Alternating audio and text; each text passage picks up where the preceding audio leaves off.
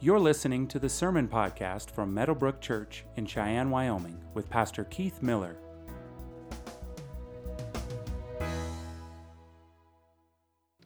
All right, if you could stand to honor the reading of God's Word.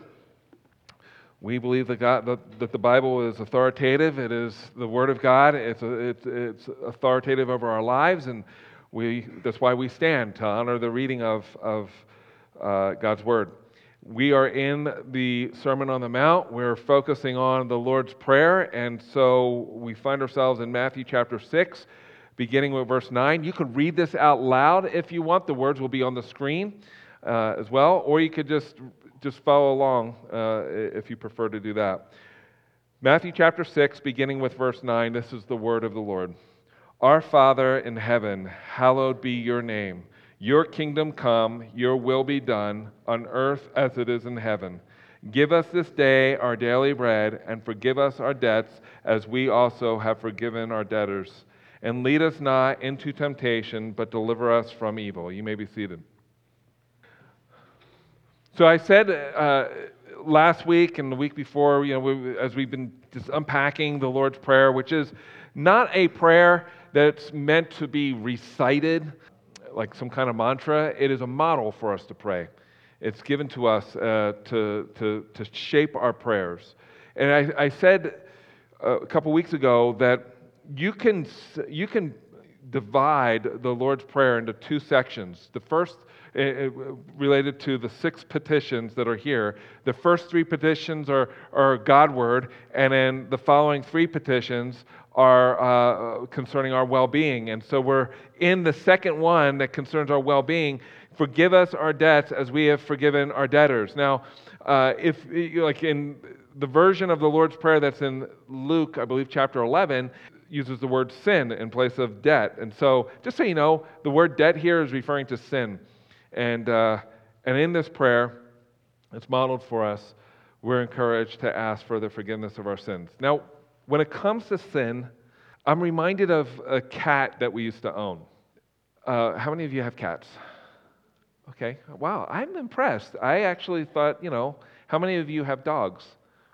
Okay, more of you have dogs. Okay.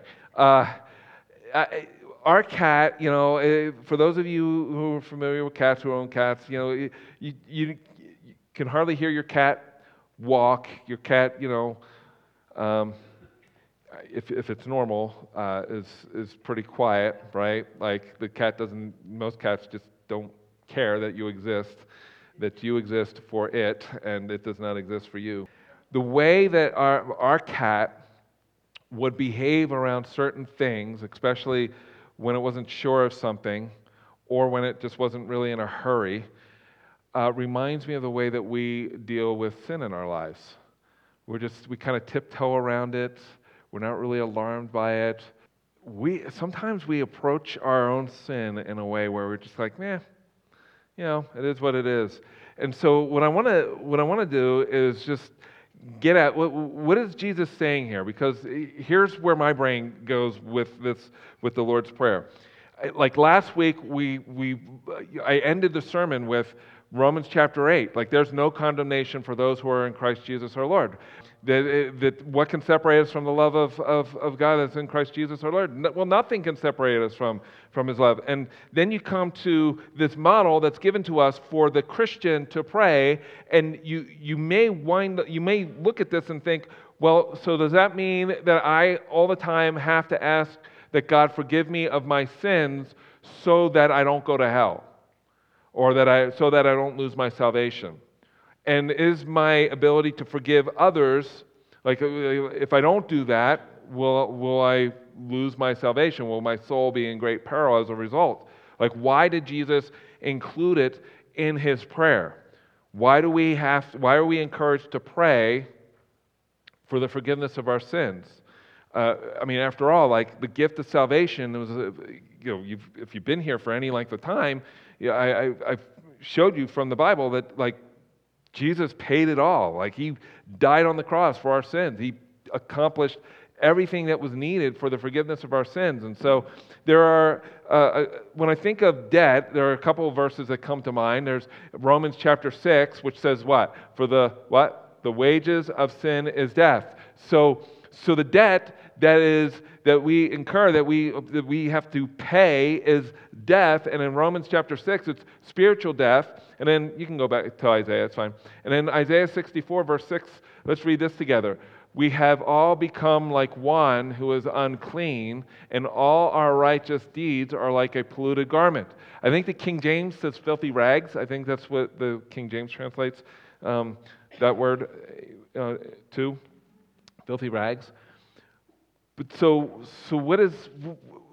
why do we need to ask for the forgiveness of our sins if we've already been forgiven of our sins? There's this passage in Romans chapter 3. It says, for all have sinned and fall short of the glory of God. So that's all of us, right? And are justified by His grace as a gift through the redemption that is in Christ Jesus, whom God put forward as a, what's that word? Propitiation. What does propitiation mean? Payment. It means payment. That God put forward Jesus as a payment by His blood to be received by faith. This is how our debt is canceled. And so, as I think about that, I was thinking of something that John Newton said, and I shared this with you, but John Newton was an old man when he said this, and he could barely see. I think he could barely hear. He's the guy who wrote Amazing Grace. And one of the things that haunted him all throughout his life was just his involvement in the slave trade and what he did before he became a Christian. And he said, there's a lot of things I can't remember right now, but one thing I'm certain of, I am a great sinner and Christ is a great Savior. I quoted a guy by the name of Thomas Watson last week, who was one of my favorite Puritans. He lived in the 1600s. He wrote a little book called The Mischief of Sin, and he said this of us humans, including himself, to love sin is to love a disease. It is true of those who love sin that sin puts a worm into conscience, a thorn into death. Yet that men should love sin shows that madness is in their heart. There is no creature who willingly destroys itself but man. Sin is a silken halter, yet he loves it. And that's kind of our propensity. We gravitate towards sin. Even as a Christian, we do that. We find ourselves, gravitating towards that. Like what Paul wrote in Romans chapter 7. Why do I do the things that I don't want to do? And why can't I do the things that I know I ought to be doing? What's wrong with me? And then he concludes. He said, "Who will liberate me from this body of sin?" And well, Christ will. Christ will do that. So we struggle with sin all throughout our lives.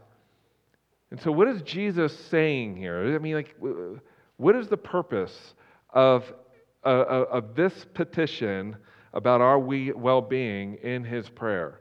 So what I'd like to do is I'm just going to, in 2 points, really, I just have 2 points today, and that I want to focus on our debts that have been canceled. And by doing that, I want to help you understand what Jesus is saying here, how this ought to shape our prayers, and then what does it look like to forgive those who have sinned against us? What does it look like to forgive the debts of those who have a debt against us because of some sin that they've committed or sins that they've committed against us? And so what I want to do is have you go to Matthew chapter 18, because there's a parable there that some of you should be familiar with, because when we started this sermon series and we got to the second beatitude, we got to Blessed are the merciful. When we looked at Blessed are the merciful, we looked at this parable. And the reason why I want to look at it again is because Jesus uses a word in Matthew chapter 18 that He uses in the Lord's Prayer in Matthew chapter 6, and that word is debt. So He uses the same word debt here. So Peter, just to kind of set things up, Peter asked Jesus, well, how many times should I forgive somebody who sinned against me? 7 times? So Peter was getting really spiritual. He's trying to sound churchy. 7 times? That's a nice number. And Jesus said, no, 70 times 7. Not just once, not just twice, but a bunch of times. And so, Peter was doing the math. Well, how many times is that? 490 times? I'm supposed to forgive somebody who sinned against me 490 times. So they can sin against me 490 times.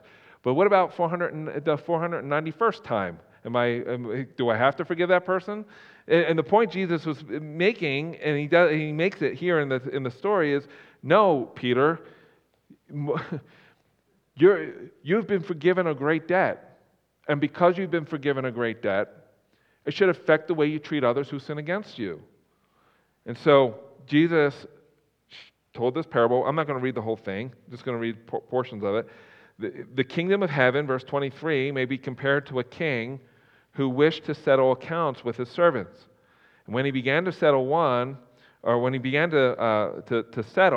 was brought to him who owed him not 1,000 denarii, but 10,000 talents. So what is 10,000 talents? Well, I was looking. Okay, what would 10,000 talents be the equivalent of? Well, it would be the equivalent of a normal person's wages, if you were to consider that, would be about 160,000 years of wages. It would be the equivalent of somewhere around $2.5 billion. So what is Jesus saying there? This person was not able to pay back his debt. There's no way. Really, the point is, like, if you worked at McDonald's, not an owner of McDonald's, but you worked at McDonald's all your life and you had a debt of $2.5 billion, there is no way that you will ever be able to pay off that debt. You won't even be able to come close to it. And that's the point in the parable. So Jesus continues to tell the story. And so since he could not pay, verse 25, his master ordered him to be sold with his wife and children and all that he had, and payment was to be made. So the servant fell on his knees, imploring him, "Have patience on me, and I'll pay it back." Which the answer to that is what? Can he pay it back? No, of course not. He can't pay it back. And so the master had pity on him. Out of pity for him, the master of that servant released him and forgave him the debt. He canceled it, all $2.5 billion of it. He just didn't cancel half of it or 3/4 of it. He canceled all of it. He said, "You're forgiven." So you would think that the guy would be filled with all kinds of joy and happiness and would go out and just it would have changed his life. Well, it didn't. We'll get to that part of the story a little later. But the point here is that we're the guy. We're the person who owed 10,000 talents. We're the person who owed $2.5 billion in relationship to our sin before a holy God.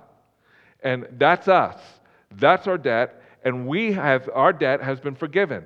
Well, how is it forgiven? It was forgiven through Jesus Christ. The payment for that debt. Somebody had to pay the debt. Somebody had to swallow up that debt, and it was Jesus who paid the debt. In Colossians chapter 2, verses 13 through 14, let's read this together. Ready? "And you who were dead in your trespasses and the uncircumcision of your flesh, God made alive together with him, having forgiven us all our trespasses by canceling the record of debt that stood against us with its legal demands. This he set aside, nailing it to the cross." How did God forgive you of your debt? He nailed it to the cross. What was it that was nailed to the cross? Your past sins, your present sins, and your future sins. How many sins is that? All of it, right? He's forgiven all of your sins. And so that's what it looks like to have your debt forgiven. So if that's the case, if all of your debt was forgiven, why did Jesus model for us how to pray, and that when we pray, we are to include in our prayers, "Lord, forgive us of our debts as we have forgiven those who are indebted towards us," or "Forgive us our sins"? Like, what is he saying there? What's the point? Well, I came across the prayer prayed by, I've been on this Puritan binge. I've been reading Puritans. I got this collection of prayers called the Valley of Vision, which is a collection of prayers from these different Puritans. I'm not told, their names aren't listed. These are unnamed individuals who lived long ago, who followed the Lord, and their prayers were recorded. It's rich, and I've really have enjoyed it. Every once in a while, I'll pick it up and I'll read through those prayers.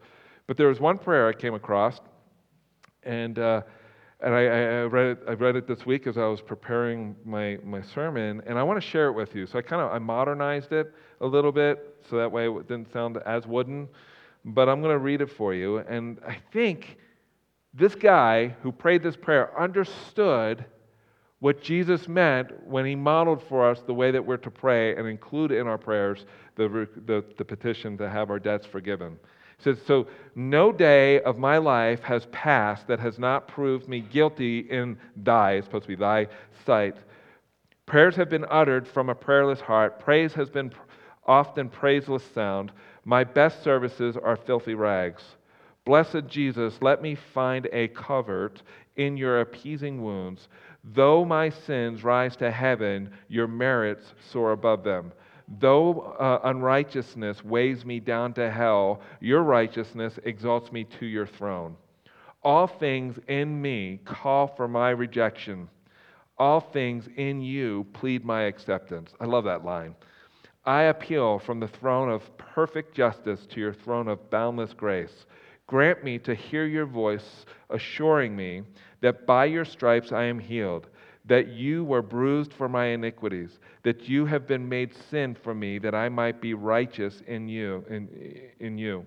That my grievous sins, my manifold sins, are all forgiven, buried in the ocean of your concealing blood. And I am guilty but pardoned, lost but saved, wandering but found, sinning but cleansed. And then this last line. Give me perpetual brokenheartedness. Keep me always clinging to your cross. Flood me every moment with descending grace. Open to me the spring of divine knowledge, sparkling like crystal, flowing clear and unsoiled or sullied through my wilderness of life. I love that. Give me perpetual brokenheartedness. Keep me always clinging to your cross. I think that's the point in Jesus' prayer.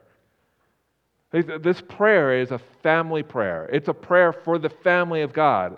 Like I said, the Sermon on the Mount is not meant for the unbeliever, it's meant for the believer. This is what it looks like to follow Jesus. I am forever forgiven.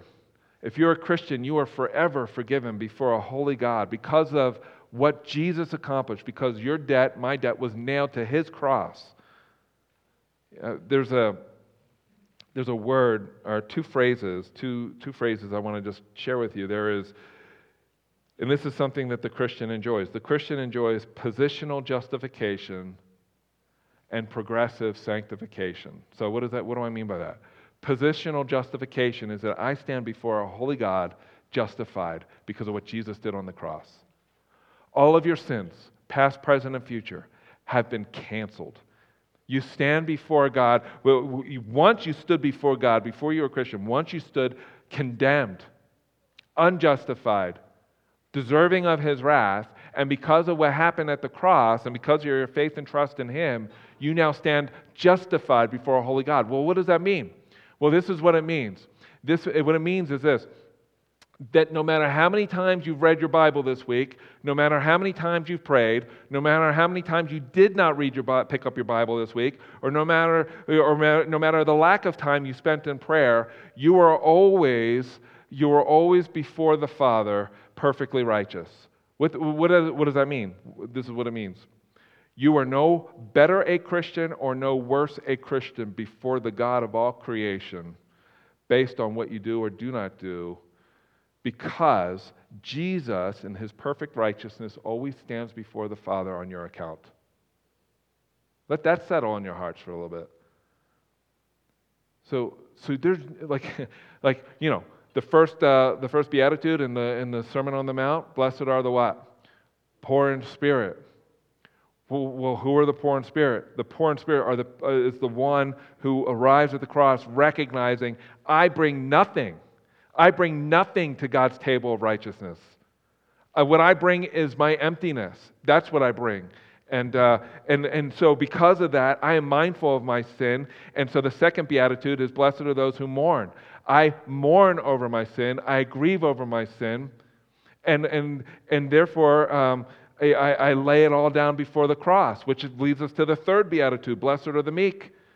The meek is the person who lays down his will or her will before the Father, recognizing that he is not only Elohim, who creates out of nothing. He's not only Yahweh, who keeps his covenant promises. He's also Adonai, who is sovereign. And I lay it all before him.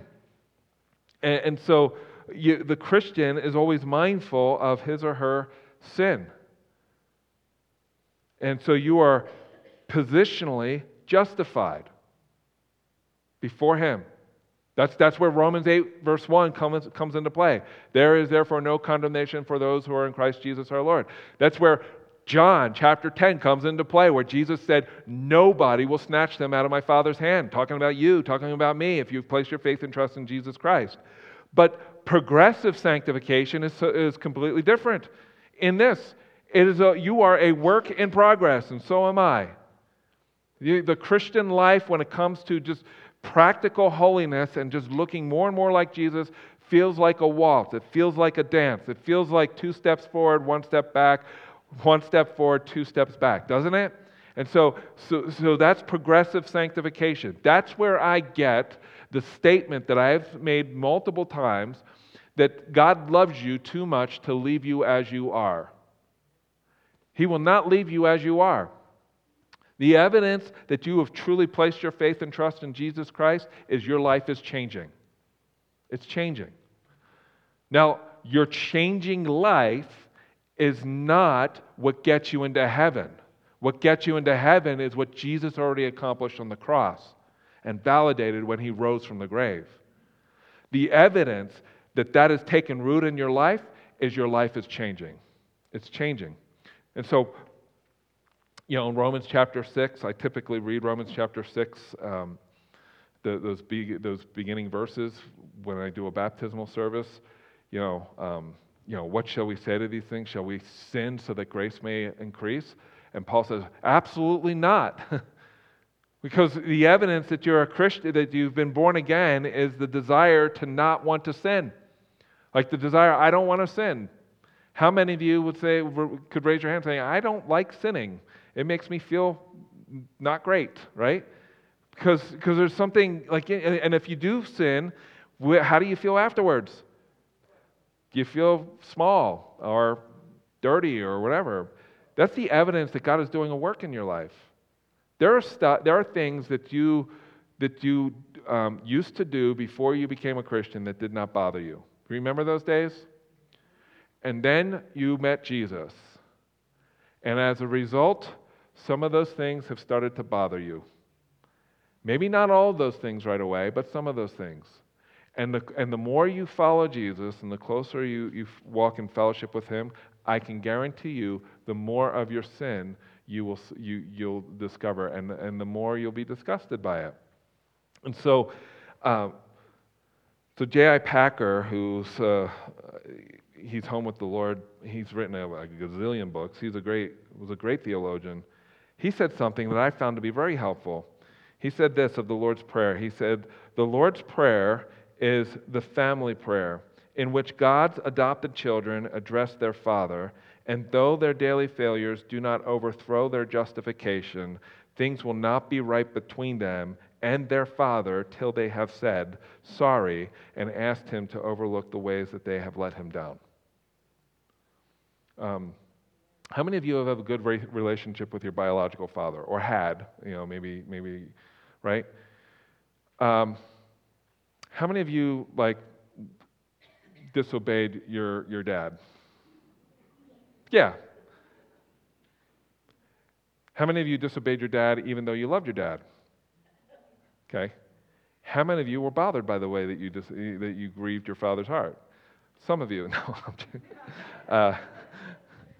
When you're a teenager, it's like, you're familiar with the phrase, I've shared it with you. Puberty-induced amnesia. It's, they forget. But I remember, when my father had his hand cut off and was in the hospital, and I've shared this story with you, most of you have heard it. I was home or at my friend's house getting drunk all week, just drinking. And I was 15 years old. My dad almost died. They were able to reattach his hand, but he He was never the same as a result. And so he had gotten home.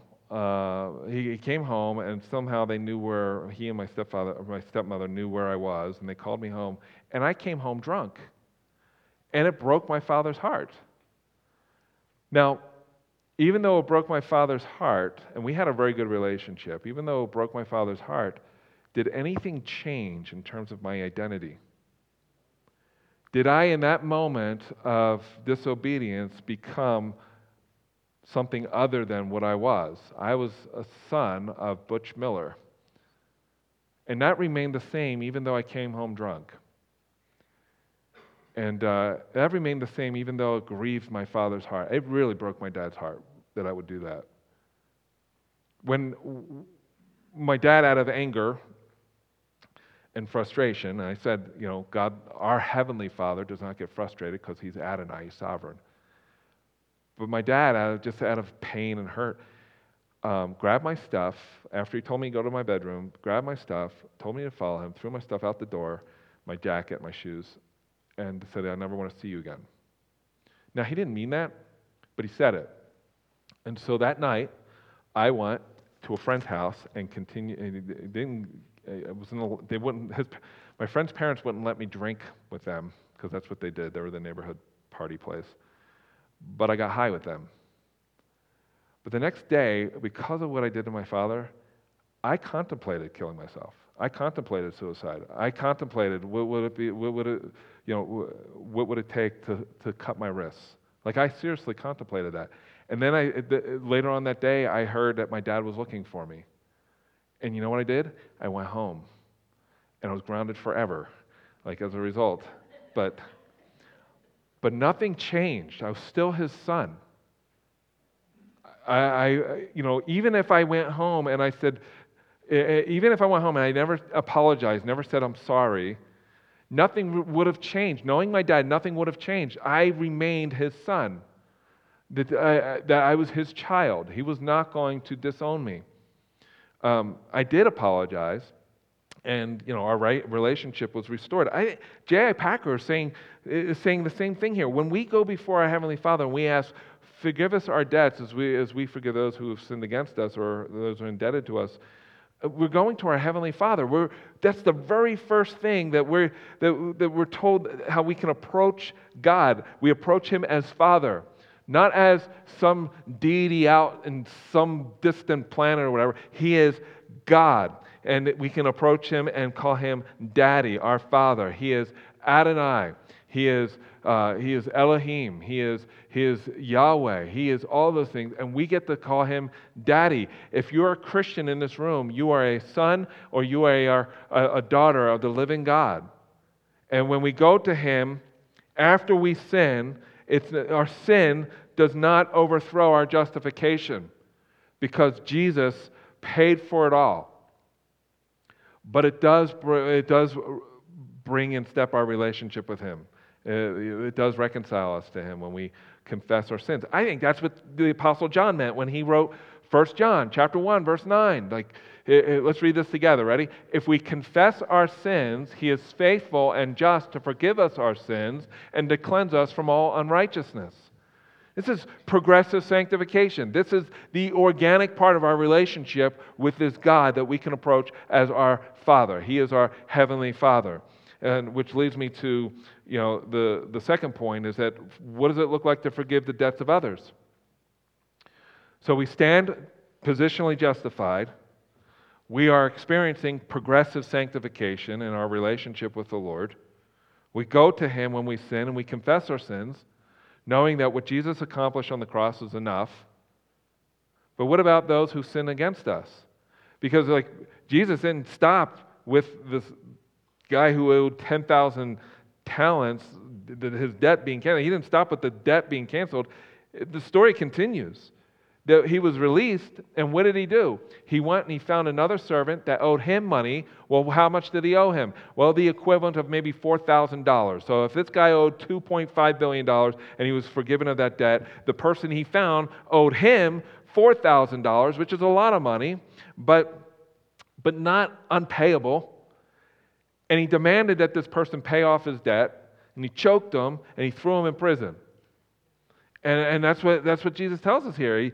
So his fellow servant fell down and pleaded with him, have patience with me. He says the same thing that the guy who was forgiven of the debt said, but he refused, and he went and he put him in prison until he should pay the debt. How are you able to pay a debt if you're in prison? Right? So, when his fellow servants saw what had taken place, they were greatly distressed, and they went and reported to their master all that had taken place. Then his master summoned him and said to him, "You wicked servant, I forgave you all that debt because you pleaded with me, and should not you have had mercy on your fellow servant as I had mercy on you?" And in anger his master delivered him to the jailers until he should pay all his debt. Now it'd be fine if that story ended there. If Jesus just said, okay, close the book, story over, moral of the story is you've been forgiven, you should also forgive others. But he didn't stop there. There's one more verse in verse 36. So also my heavenly Father will do to every one of you if you do not forgive your brother from your heart. Does that bother anybody? I mean, it bothers, it should. Like, what does Jesus mean there? And how does that inform our understanding of the Lord's Prayer? Forgive us our debts as we forgive those who are indebted towards us. Well, right off the bat, I'll say that forgiveness in the life of the Christian is a birthmark of the one who belongs to God. Okay? So here's what Jesus is not saying. Jesus is not saying you will lose your salvation if you're unwilling to forgive the one who has sinned against you. He is not saying that if we forgive others of their sins, our sins will also be forgiven. Those are two things he is not saying. I don't believe Jesus is saying that, especially in light of the context of the Gospel of Matthew. What is Jesus saying? Well, there is an unbreakable connection between God's forgiveness of our sin and our forgiveness of other people who sin against us. That, like one of the things that was impossible for you to exercise or to do before you became a Christian is to love God in the way that we're called to love Him. But the evidence of a Christian, or the evidence that you've been born again, or the evidence that you've placed your faith and trust in Jesus Christ, the evidence of that, at the very bare minimum, the evidence of that is a love for God. Well, how do I know that? Because of 1 Corinthians chapter 16. I believe it's verse 22. It says, if anyone has no love for God, anathema. It's used a couple times in the New Testament. It's used in 1 Corinthians, and it's also used in Galatians chapter 1, verse 9. If anyone preaches a different gospel than the one I, Paul, preach, may he be anathema. Well, in Corinthians says, if anybody has no love for God, well then anathema. The word means damned. That the evidence that you belong to God is that you love Him. Now that doesn't mean you have a perfect love for Him, but you love Him. Love has been birthed in your heart as a result of your salvation. And not only do you have this love for God, but you now have the ability to love one another and to forgive others. So that's where I get the unbreakable connection. You see this. Read 1 John. Read 1 John sometime. And then secondly, a forgiving spirit is a part of what it means to be a Christian. That if you've been forgiven, you're going to have the ability to forgive. If you've been forgiven by God the Father, you're going to have the ability to forgive your neighbor. And if you are an unforgiving person, you may not be a Christian. If you're an unforgiving person, what that means is you just do not have the capacity in yourself to forgive others, then you probably never understood the gospel, and you may not be a Christian. And so, I don't know how else you explain what Jesus said there. Like, if you are like the unforgiving servant, my Father will do the same thing to you as the master did to the unforgiving servant.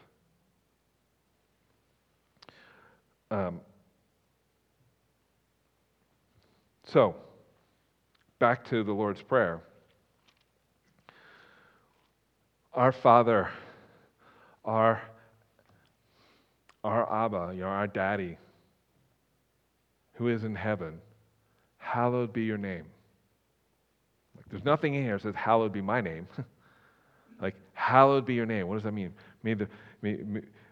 May your name be hallowed. May the spread of the renown of your name be experienced, throughout the nations. Our Father in heaven, hallowed be your name. Your kingdom come. Well, where?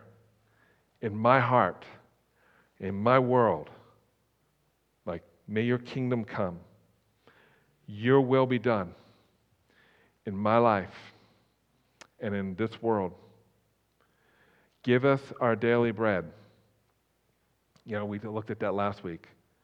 Give us our daily bread for tomorrow.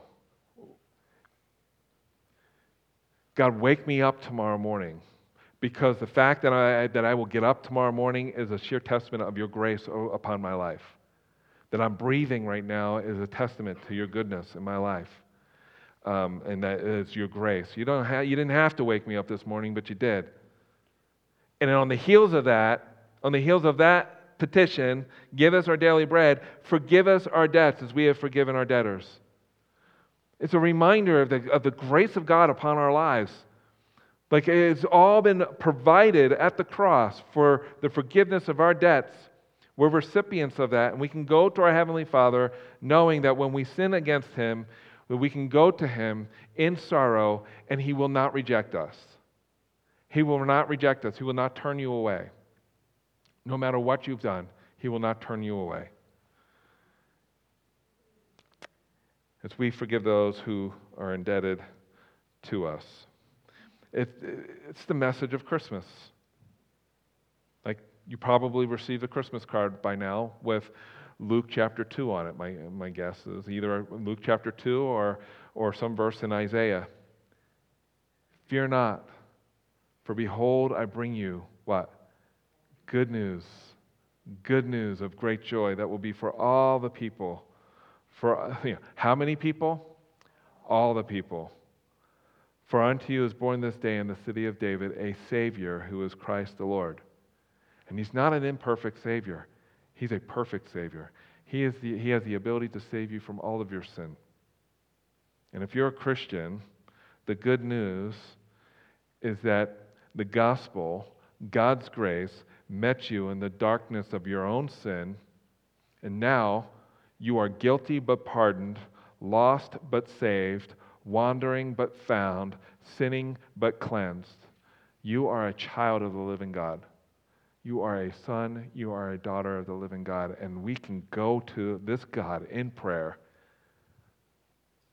and be received as a son or as a daughter.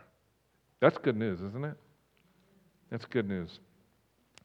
So, just a challenge that I have for you as I wrap this up. I said at the beginning of the sermon series and throughout the sermon series that the Sermon on the Mount calls us to the center of what it looks like to be a follower of Jesus, right? This is the Sermon on the Mount. This is not, Jesus didn't preach the Sermon on the Mount, winking at His disciples with a little nod saying, you can't do this, but I'm just going to tell you anyway. He expects us, this is His desire for our lives, and this is what we're moving towards. It's the progressive sanctification piece of it. And in the middle of this, He includes a model for the way we are to pray. That should tell us something about the role of prayer in our lives. Jesus depended upon prayer. It was the fuel for His mission while He was on earth before He went to the cross. Even on the cross He prayed. He prayed all the time. And He gave us a model for us to pray. So why is praying, especially with one another, why is it awkward? Doesn't it? I don't understand it. And I'm guilty here too. I'm throwing myself into I feel awkward sometimes when I'm praying with other people. Why is that? I think maybe part of it is that the enemy, the devil, whatever, doesn't want us to pray. But we need prayer like we need bread. Like every great move of God in history has followed on the heels of his people praying. So January 1st is coming. That's Sunday. Now Christmas Day is also a Sunday, and we're not going to be meeting on Christmas Day here, which I always feel weird saying. Like on Jesus' birthday that we set aside, we're not going to worship together. I'm still wrestling with that. But I was part of the decision. That was part of me making the decision that we're not meeting. But we're going to meet on New Year's Day. And we'll have both of our services, even though it probably will be a little light in attendance. And this is what I want you to pray for, because that's my way of guilting you into this. I want to, on that Sunday, there are a lot of things that are happening, in the life of our church family. There's a lot of change, not just here in our church, but also in our nation, in our city. There's just a lot. In your lives, personally, there's a lot of stuff I'm sure that's going on. I want to set aside that day when we gather together for me not to preach a sermon for 40 or 45 minutes, but for us to pray. Now, how many of you are introverts in this room? Like I just scared the living daylights out of you. Like, what? I'm going to get sick that day. It will be structured, so I'm not going to try to make it feel awkward. It will be structured, and we're going to structure it after the way our Savior modeled prayer. That's how we're going to structure it. We'll still sing some songs together, but it will be a little different. Our worship service will be a little different. We're going to pray just to begin 2023, together as Christ followers. And we'll have in that time of prayer a time for us to pray over some of you who just feel like, man, I'm just hanging by a thread right now, or I'm dealing with illnesses that I haven't been able to get rid of, or whatever. We'll include that also. But we're going to pray. Does that sound okay? And that's how we're going to begin the new year. Christmas Eve, you receive one of these invite cards. So for Christmas Eve, invite as many people as you can think of to our Christmas Eve service. It will be a candlelight service. We'll have cookies. It'll be great. Every year, it's really special. But be praying who it is that you should be inviting to our Christmas Eve service. I think it should be everybody. But we have plenty of these. So grab a stack of them and invite as many people as you're able to. Let's pray. Father, thank you so much for our time together. Thank you for your word. Thank you for this model for prayer that our Savior has given us. And God, we want to be what the Sermon on the Mount calls us to be. And so, God, have your way with us. For anyone in this room who does not yet know you because they do not yet know your Son, God, I pray that they would hear these words, that their salvation is found in no one else but the name of Jesus. That all who confess Jesus as Lord and believe in their heart that you, O God, raised him from the grave, will be saved. For the rest of us, God, may we cling to the cross, always mindful of our sin, always aware that you are our Father who will forgive. And it's in Jesus' name we pray. Amen. Thank you for listening to the Meadowbrook Church podcast. For more information about our church, visit meadowbrook.org.